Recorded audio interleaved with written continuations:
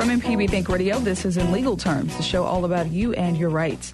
I'm Sharita Brent, joined today by Professor Richard Gershon of the University of Mississippi School of Law, and our guest today is Tina Seymour DeMoran, the founder and managing attorney of Seymour Law Firm. We'll talk with Attorney DeMoran today about organizing your life through estate planning. What are some important documents you need to keep up with and which you don't need? We'll also talk about the difference between a durable power of attorney and healthcare power of attorney. You can give us a call today at 877-MPB-RING if you have any questions about organizing your life through estate planning. That's 877-672-7464 or email legalterms@mpbonline.org. We'll be back right after the news.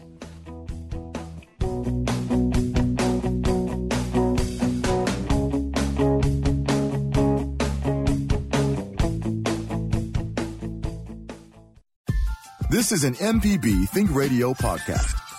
To hear previous shows, visit mpbonline.org or download the MPB Public Radio app to listen on your iPhone or Android phone on demand.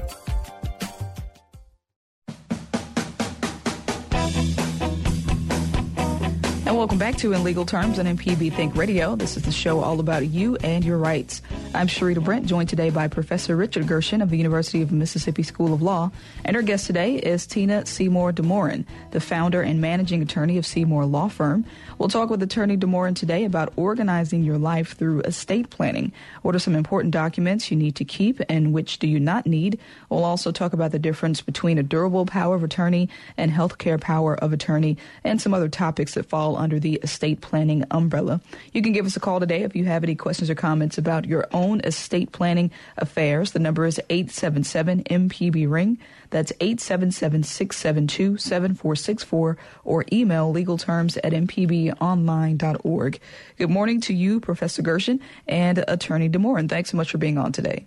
Good morning, Sharita. It's going to be great to have Tina DeMoran on today. I think this is really going to be useful information for our listeners. Attorney DeMoran, can you hear us? Yes, I can hear you. Actually, it's DeMoran. DeMoran, okay. That's okay. Everybody mispronounces it. Yeah, I was guessing. I should have asked. So, okay, I got it now. So before we get to you, Attorney DeMoran, we're going to talk with Professor Gershon really quickly about this Supreme Court nominee battle, Professor Gershon. I've been hearing lots of things on NPR about it and reading some things about it, that this is about to be a bitter fight over Gorsuch. Could you talk a little bit about what is happening between the Republicans and the Democrats? I'm under the impression that the Democrats may filibuster so he won't get confirmed to the Supreme Court. And the other idea is that the Republicans could change some big rule that could really set some interesting precedents for the future.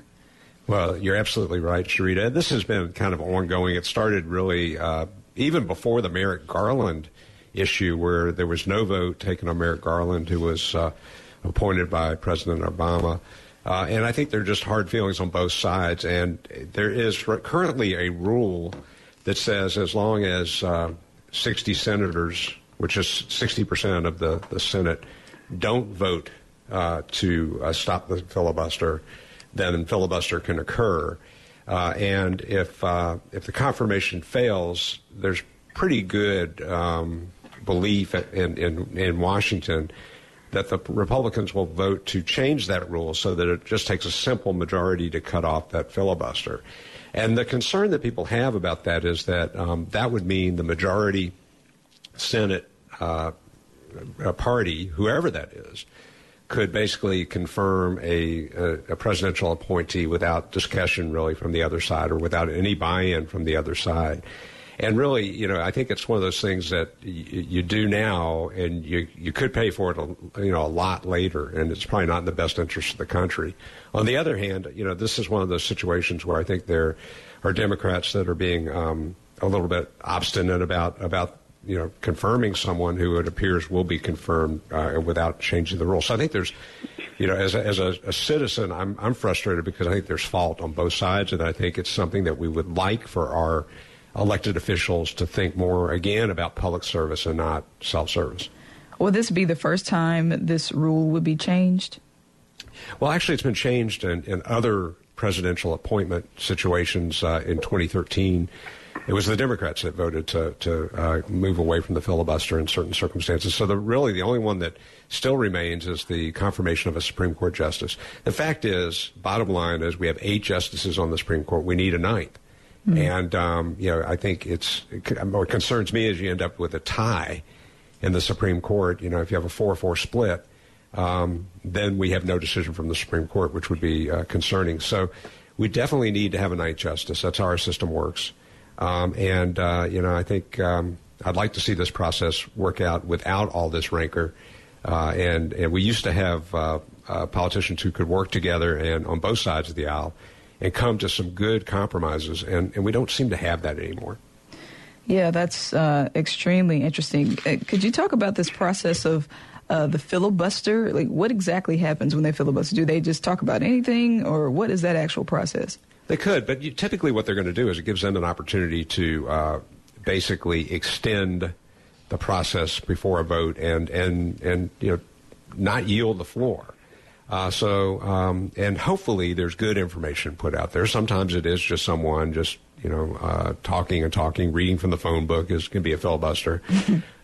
Senators have a right, as do members of the House as well, to, when they have the floor, they can continue to talk. Some of it's not real productive.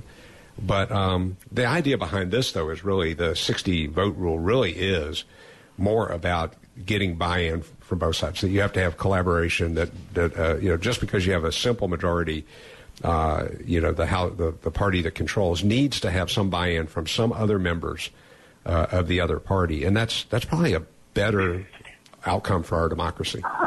And, Professor Gershon, I've read that some of the resistance from the Democrats is because Merrick Garland didn't get a hearing when President Obama is in office. Do you see some of that kind of being the tension? Absolutely. I think, this is one of those things where you reap what you sow. I mean, the simple rule is we all ought to live by. There are 2 rules, the law of the harvest, which is you reap what you sow, and love your neighbor as yourself, the golden rule. And I think in Congress they've forgotten that, both of those rules. Yeah. Well, we'll just have to stay tuned to see how this turns out. Are there any deadlines, or some deadlines today, or when is all this expecting to pan out? Well, I think there's an expectation that it'll all play out this week and be over with this week, and that Judge Gorsuch will become Justice Gorsuch. All right. Well, we'll just have to see how it turns out.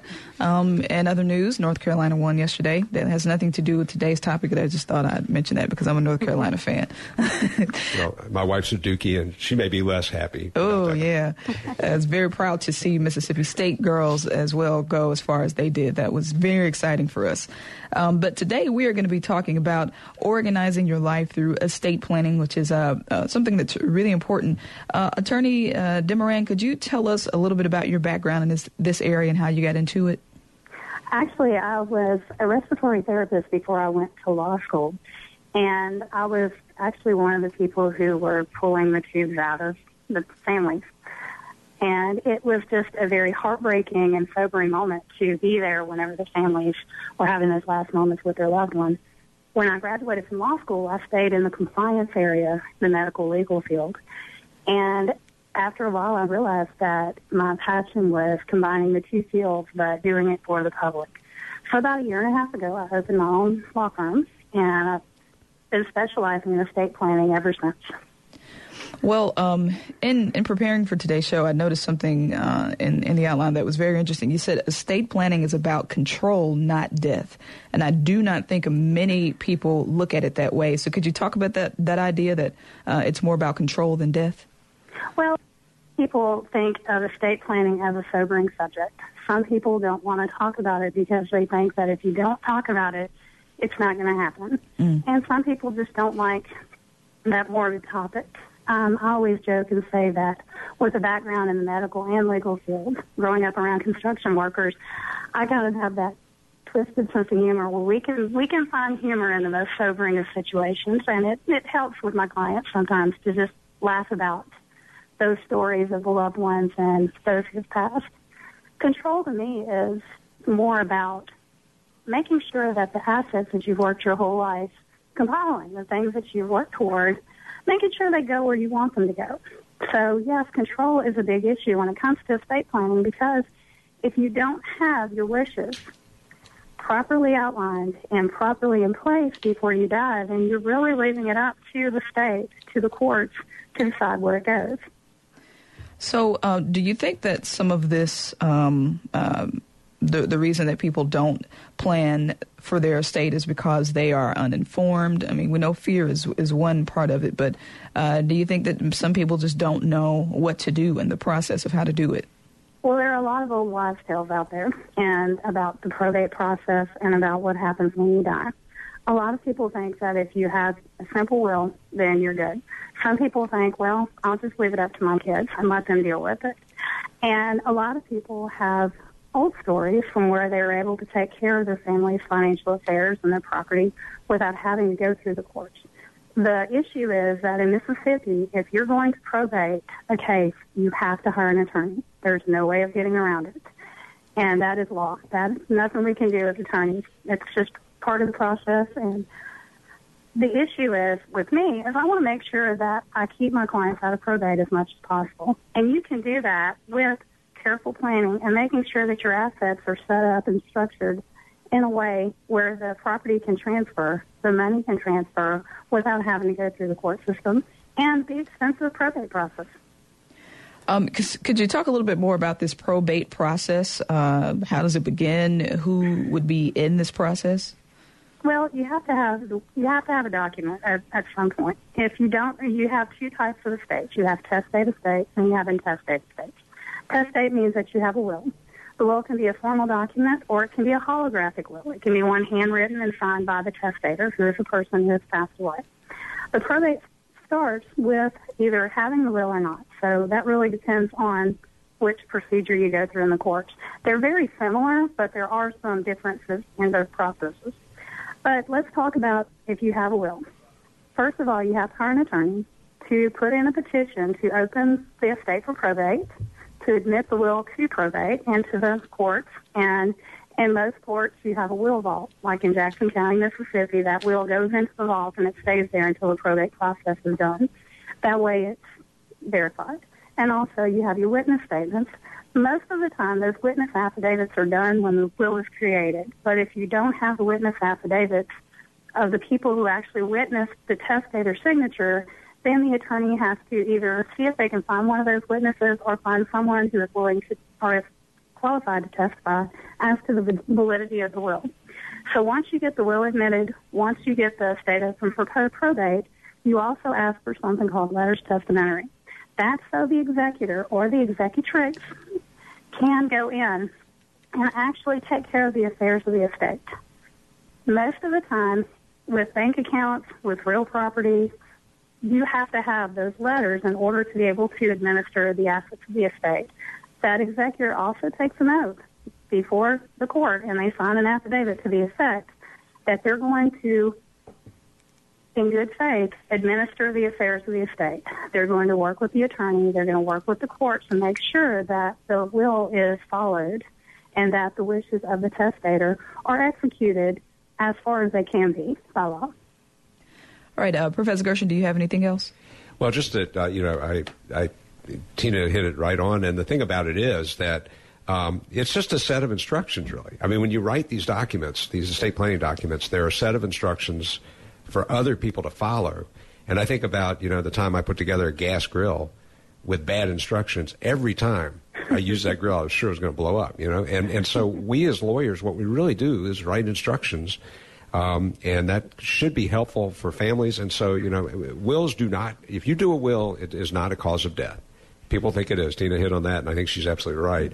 Other things do cause death, but writing a will doesn't. And what having a will or an estate plan with someone like Tina is that you can make sure that your family has a good set of instructions and that there's less turmoil for them to deal with after death. All right, we need to... Go ahead.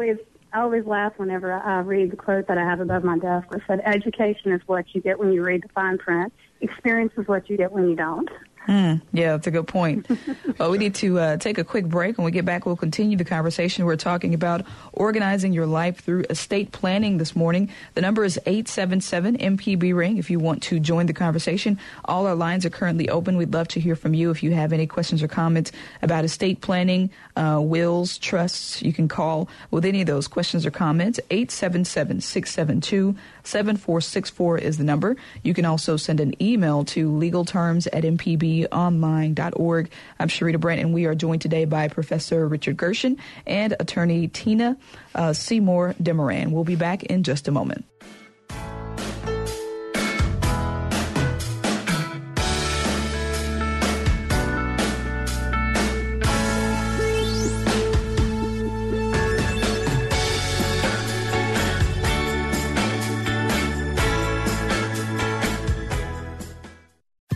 This is an MPB Think Radio podcast. To hear previous shows, visit mpbonline.org or download the MPB Public Radio app to listen on your iPhone or Android phone on demand.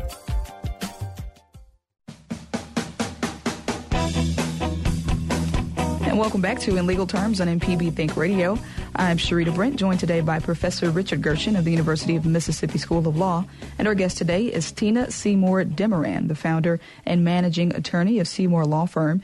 Today we're talking about organizing your life through estate planning. So we'll get into some important documents you need to keep up with and those which you can discard. You can give us a call at 877-MPB-RING if you have any questions or comments about estate planning, things like power of attorney, probate process, trusts, wills. Give us a call 877-672-7464 or email legalterms@mpbonline.org. All right, we do have some calls to get to. We go first to Henry in Meridian, who has a question. Good morning to you, Henry. What do you have for us today?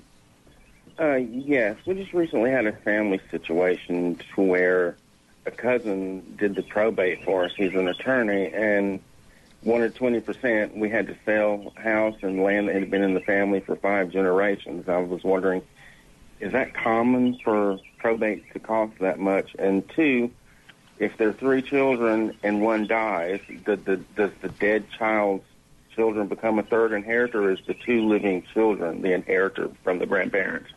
Oh, good question, Henry. I just want to remind you that we can, give you general information about these topics, but we can't give specific information. Yeah. Okay. Go ahead, Attorney Seymour. Okay. I cannot speak to whether or not the attorney fees are adequate for the probate, because really you have a basic probate price that you quote to your client whenever you start the consultation, but sometimes they do get more expensive the more involved the case becomes.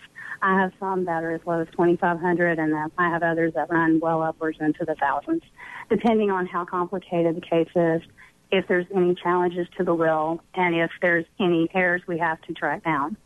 As far as the question about the heirs, it really depends on the will document itself and how it's stated. So if there's these 2 words in the document that says per stirpes, which basically means to their heirs, then that dead child's kids would get, or you would have to establish heirs for that deceased child. Now, it really, again, I can't really answer that without seeing the will document, so it's always a good idea to refer back to that document to see how the language is structured. Okay, thank you very much, ma'am. All right, Henry, thank you so much for your call. We appreciate it. We go next to Joey, who's in Tremont, with a question. Good morning to you, Joey. What do you have for us today? Well, I have a fiancé, and I was wondering if we don't get married before I die, can I leave my house and property and whatever else she wants to her without being married, or will my darling ex get it? Okay, Joey, that's a great question. Okay. Well, and can you repeat the last part of will do it? He was asking, will his ex get it if he and the fiance don't marry? Yes. Well, do you have any children? Yes, ma'am.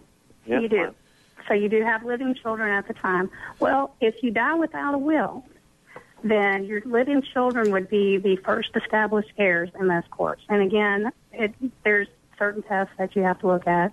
But if you want to leave something to your girlfriend before you get married, so you don't have benefit of marriage and the legal rights that go along with it, then the best thing to do is either add her name to the property deed as joint ownership with right of survivorship, or you can set up a trust which names her as a beneficiary of the trust.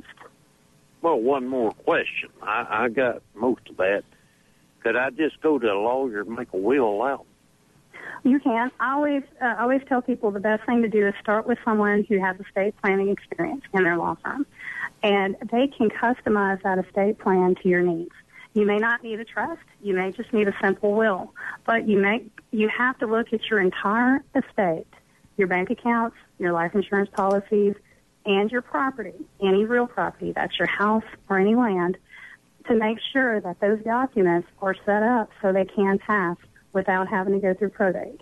Now, once you get married, I always tell people if there's that trust there with the husband and wife, go ahead and do a quitclaim, putting that land into both names. Or if you want to go ahead and designate property for your children that's separate and apart from the marital property, you can actually do something which a lot of my clients are using these days called a life estate deed, where you retain ownership of the property as long as you live. You have the tax rights that go along with it, and then when you die, they become the beneficiaries without having to go through probate. So basically, they don't own it. They don't have any right in the property until you die, but it's a document that allows you to transfer that property to your children or to your girlfriend, for that matter, upon your death. And can I add one thing about divorce? I mean, this is something that divorce lawyers really should be doing with their clients as well, is that, the documents that name like a will that talks about wife or something like that, the ex will not be included in that. But there's a problem with things like retirement plans or insurance policies. Mm-hmm. If you don't change those names on those policies, those are considered third-party beneficiary contracts. Yeah. So I worked with a man who he was really, had been married once before, gotten divorced, got remarried, had a child in his second marriage, never changed the beneficiary designation on his retirement plan, so his ex-wife got his retirement plan. So, that's something, again, divorce lawyers should be working with their clients about to make sure those names are changed, because the will document only controls what you actually own at death. I have a client that came in. I think I had been open for about 2 months, and he and his wife had been married for 20 years, and he had been married prior to that. They were in their 70s, and he and his wife, we put together their trust package, had everything done, and we're getting everything signed. And I started talking about, making sure that their beneficiaries were updated. They had contingent beneficiaries on their policies. And he just turned white. And he looked at his wife and said, well, honey, I think we're good here, so why don't you go ahead and go home and I'll pay the attorney and get this wrapped up. And I knew something was up, so she left. Well, he turned around and looked at me and said, oh, my goodness, my first wife, we were married 2 years. She hates me. I haven't talked to her in 30 years. Is a beneficiary on every life insurance policy I have. Wow. And so I told him to drive carefully home, and we would get all those beneficiary forms taken care of. So it wasn't too late. No, it wasn't too late. We were able to get everything changed, but a lot of people don't think about the fact that you have major life events that occur. You have death, divorce, and birth of a child. You need to go back and look at your beneficiary designations, not only on your life insurance policies, not only on your retirement plans, but also on your bank accounts. I'd say 75% of the probate cases that cross my desk are here only because someone forgot to put beneficiaries on their bank account. Wow. Oh, man, so much to think about. Well, and that's the thing. I mean, and having a contingent beneficiary. I had a client come in last week. She had the primary beneficiary. That's the person who's going to get the money first. And then contingent beneficiaries. That's the person who is going to inherit if that person predeceases the person who dies. So basically, if you don't have contingent beneficiaries and that person dies before you do, then you have no heirs on the life insurance policy, or you have to establish heirs for the person who died, depending on the insurance policy. And it's usually you just have to go in and figure out who the heirs are for them to split that up. And if it's a certain amount, then you have to go through probate. So, Attorney, is a simple will not enough? Who needs a will and a trust, and why would they need both? A will is good for someone who is going to follow the attorney's advice, and I laugh when I say that because I know it's tough. I give homework to my clients when they leave and ask them to follow up to make sure they have it done. If your property deeds are set up correctly, if your insurance policy is set up correctly, if your retirement set up correctly, you have beneficiaries on your bank accounts, every account you have, then a simple will may be all you need. But if you're remarried, you have children from a previous marriage, you have a business, or you have assets that you want to stay in the family longer than just upon the distribution from the will, you're going to want to look at a trust. Okay. All right. Before we go to the break, we're going to go to the phones. Thank you for that call, Joey. We go next to Megan, who's in Hattiesburg with a question. Hi, Megan. What do you have for us today? Hi. My brother passed away a couple years ago, and he was quite young. He did have a will, but it really only talked about his physical possessions. He had a small amount of money in his bank account, about $1,000. And the people I've spoken to at banks and courthouses have pretty much said that after attorney and legal fees, that we'd pretty much be breaking even.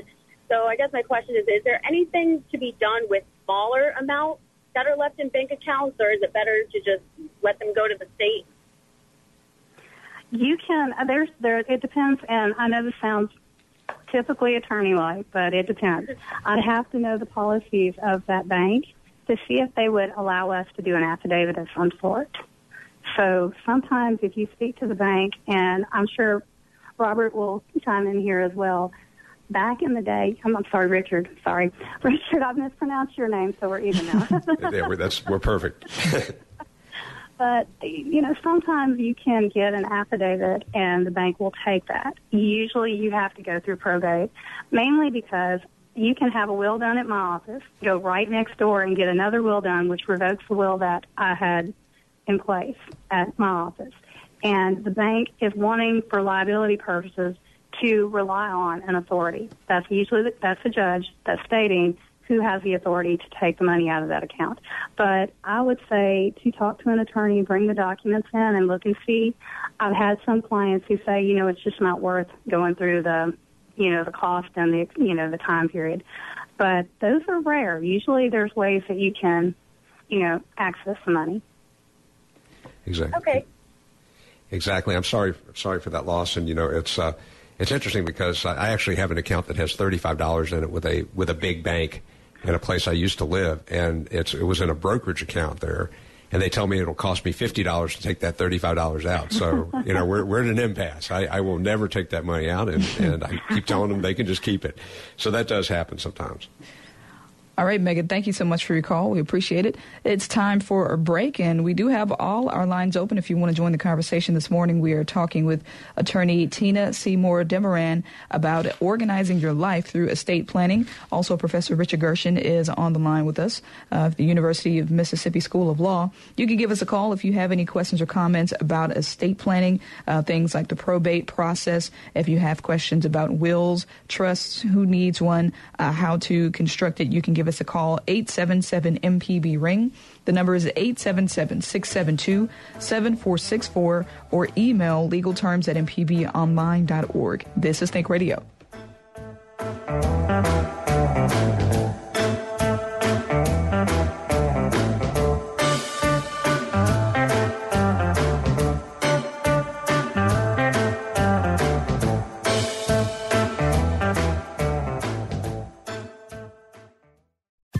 This is an MPB Think Radio podcast. To hear previous shows, visit mpbonline.org or download the MPB Public Radio app to listen on your iPhone or Android phone on demand.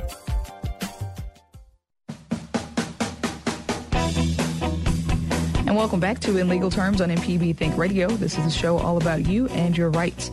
I'm Sharita Brent, joined today by Professor Richard Gershon of the University of Mississippi School of Law. And our guest today is Tina Seymour Demoran, the founder and managing attorney of Seymour Law Firm. Today we've been talking about organizing your life through estate planning. If you're listening and you need some advice or some guidance about how to manage your estate, give us a call at 877-MPB-RING. We do have some lines open. The number is 877-672-7464 or email legalterms@mpbonline.org. We have a call to get to, but first, Attorney, could you talk about the difference between a durable power of attorney and a healthcare power of attorney? Well, the durable power of attorney, durable just means that it endures through incapacity. So if you become mentally incapacitated up to your death, someone is able to take care of your affairs as long as you use the words durable in the document.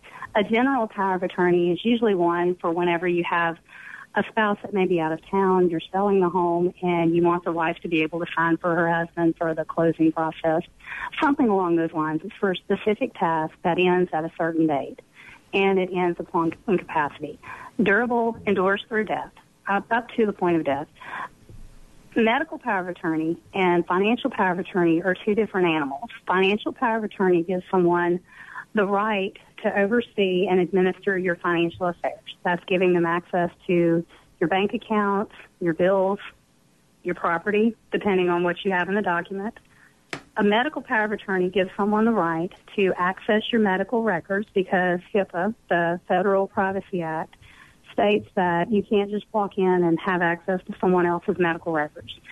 Unless my husband has given me permission, I can't go to the hospital and access Philip's records. He has to give me written permission to do it.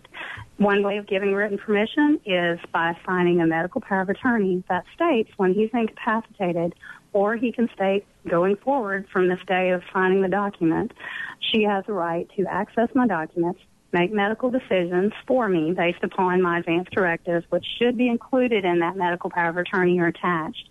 And we'll talk about advance directives in a minute. But also it gives you the right to transfer the person out of the facility if they don't feel like they're getting proper medical care. So they're taking over your medical decision-making process whenever you're incapable of making it yourself. All right. A couple calls to get to and some emails as well. We're going to Randy, who's in Hernando, with a question. Good morning, Randy. What do you have for us? Good morning. Hey.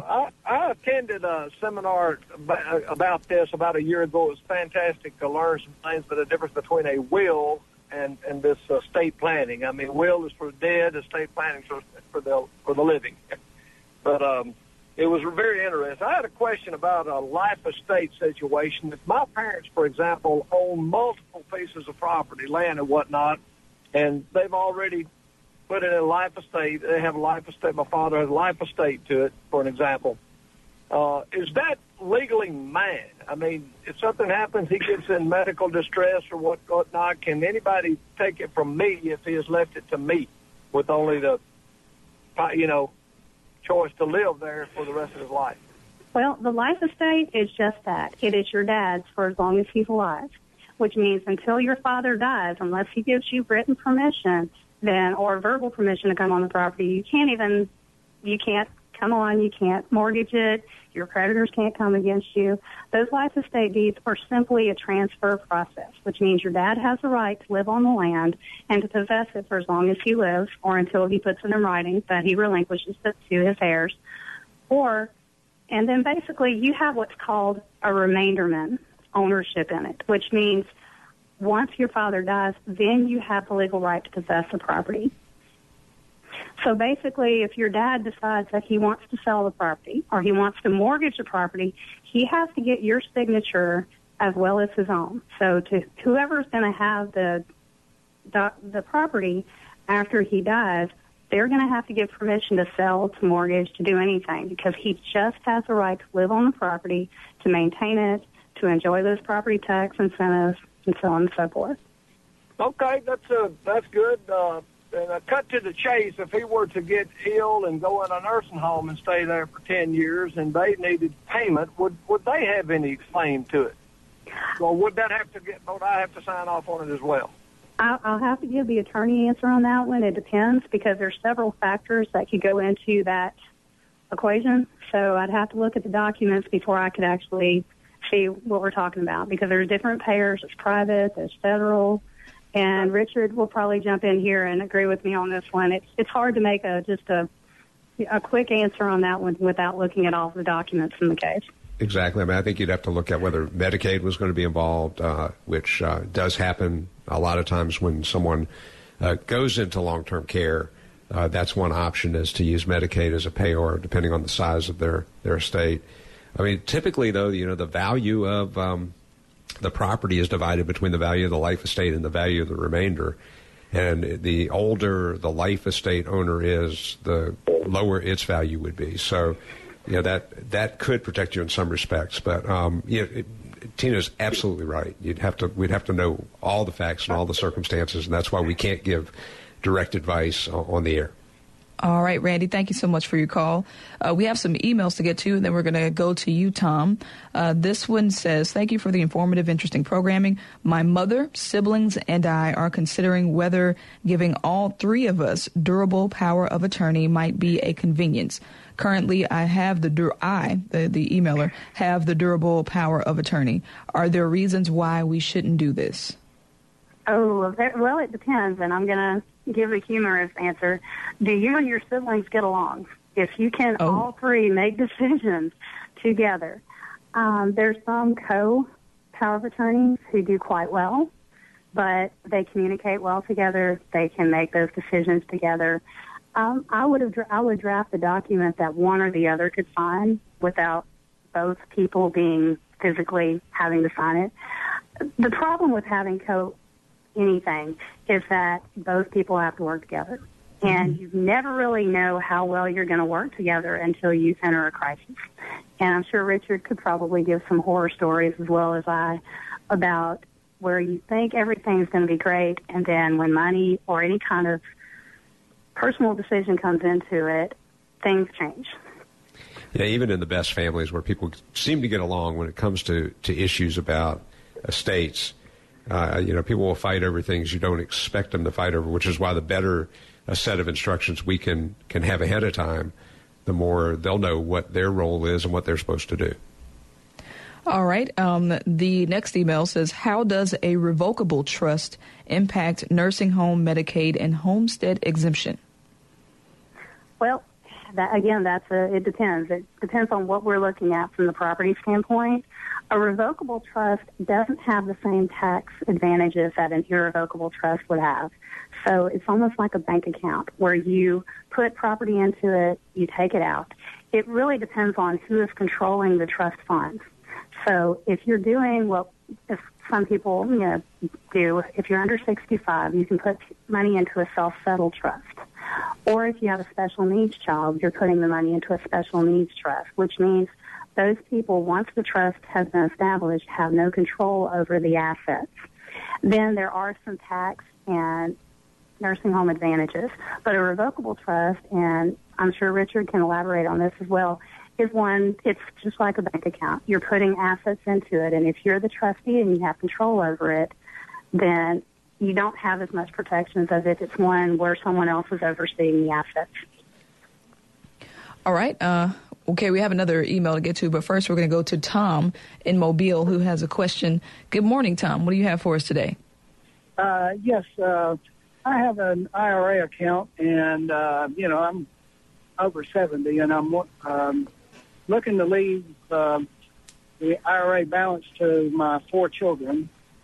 And I was reading that when I distribute that IRA, it would go to them, but they would have to pay income tax on it, and which I understand, but I think they have to pay it when it comes out. And what I'd like to know is there some way I can defer these income taxes and parse that IRA out over time so they don't get hit with a big year of federal income tax? I will answer that one by saying that the field of law is like the field of medicine. You have tax attorneys, you have estate attorneys, you have some that do both. I am not one of those that does both, so I would refer that to a CPA or someone who can look at the tax ramifications of that.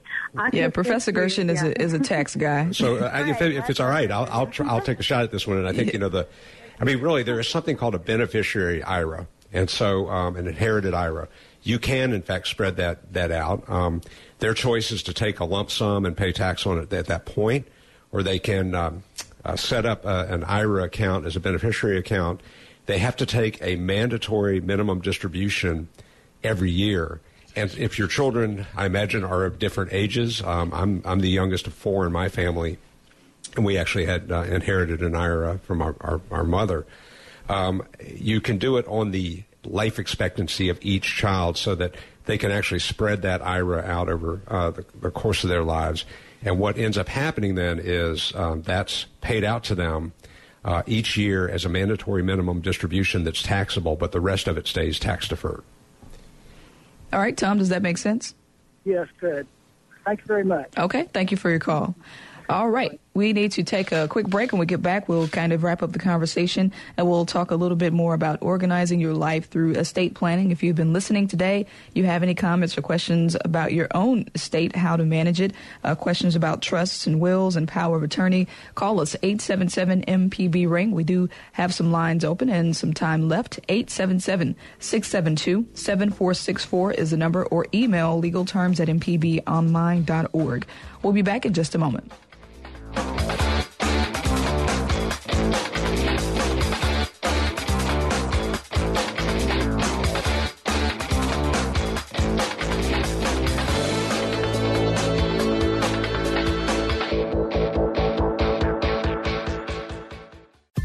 This is an MPB Think Radio podcast.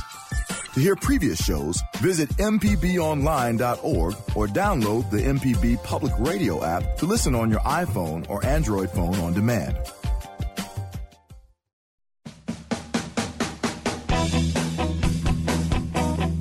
Welcome back to In Legal Terms on MPB Think Radio. I'm Sharita Brent, joined today by Professor Richard Gershon of the University of Mississippi School of Law and Tina Seymour Demerin, the founder and managing attorney of Seymour Law Firm. This morning we've been talking about organizing your life through estate planning, and we have another email.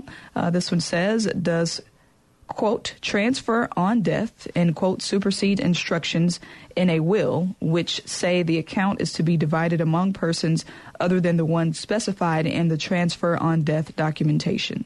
Any transfer on death document is a contract with the company that you're setting up. So if you have a transfer on death on the bank account, but you have a will that states that any of my personal property or my residual property goes to my 3 children upon my death, distributed equally, that transfer on death is going to be something that's separate and apart.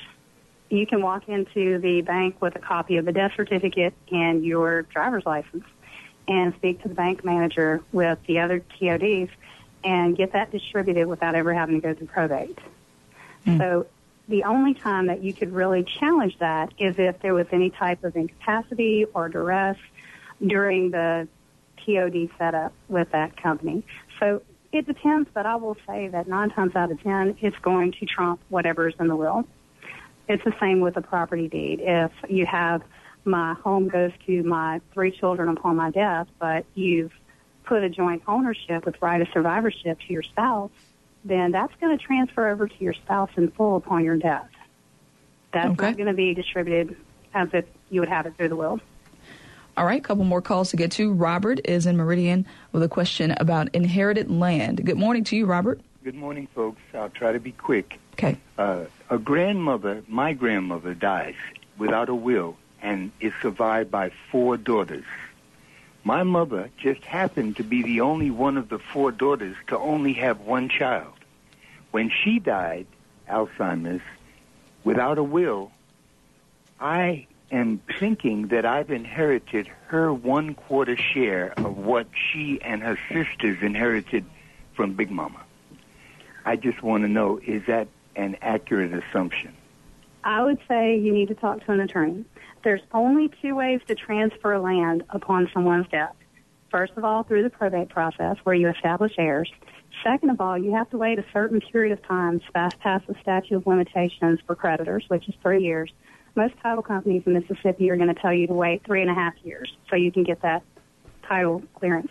You have to do an affidavit of heirship if you don't have a will, and that affidavit basically states who the heirs are. That has to be somebody outside your family or someone who knew Big Mama personally, knew how many times she was married, how many children she had, if any of her children are deceased. Excuse me, I forgot to say that I was appointed conservator by the court. Well, the conservatorship is separate and apart from actually inheriting the property. So I would say the best thing to do is bring that into an attorney. You should have that child's quarter share or that share that you inherited if you're the only established heir of Big Mama. But again, going back to my age-old phrase, it depends. We have to look at the documents and make sure that the property, how it's set up, if it's a right of survivorship or if it's a joint tenancy. A joint tenancy on the deed means that, a joint tenancy with right of survivorship means if anybody on that deed dies before the others, then their share goes back into the pot. If it's a tenancy in common, then those are separate shares that are split. So you really need to have an attorney look at that deed to see how that ownership is established, and then you can ask the heir questions about who actually gets Big Mama's share. All right, Robert, thank you so much for that call. Final call goes to Anna. Anna, we have about a minute left in Starkville. What's your question?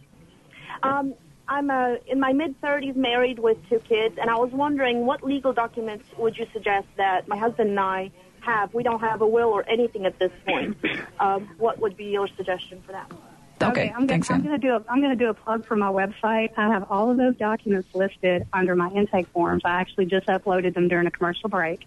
This is my Organize Your Life seminar that I give free, and I'm just going to make it available to all the listeners today. If you go to Seymour Law, SEYMOUR Law, MS.com, it's going to go into detail about estate planning documents, what you should and shouldn't have, understanding your beneficiary designations, and also talking about important papers you need to have along with that estate plan. If you're married, is this your only marriage? No priors? She might have dropped off. Anna, is this your only marriage? It's my only marriage. Okay. Okay, if this is your only marriage, I would say the best thing to do is sit down with an estate planning attorney. You'll most likely need a will at a minimum. You need a will at a minimum. A lot of people think that you have to have a will or a trust. I do a will and a trust because the trust is only as good as the property you put into it. Now, in the will, you can say that you're going to put all of your property and everything you own when you die into the trust. That's going to sometimes require probate, depending on what kind of property you have. Okay, so SeymourLawMS.com is the website? Yes. All right, sounds good. Attorney Demerin, thank you so much for being on today. This was a great conversation, great information. Thank you very much. And thank you as well, Professor Gershon. And stay tuned. Southern Remedy is coming up with Dr. Susan Buttress right here on MPB Think Radio.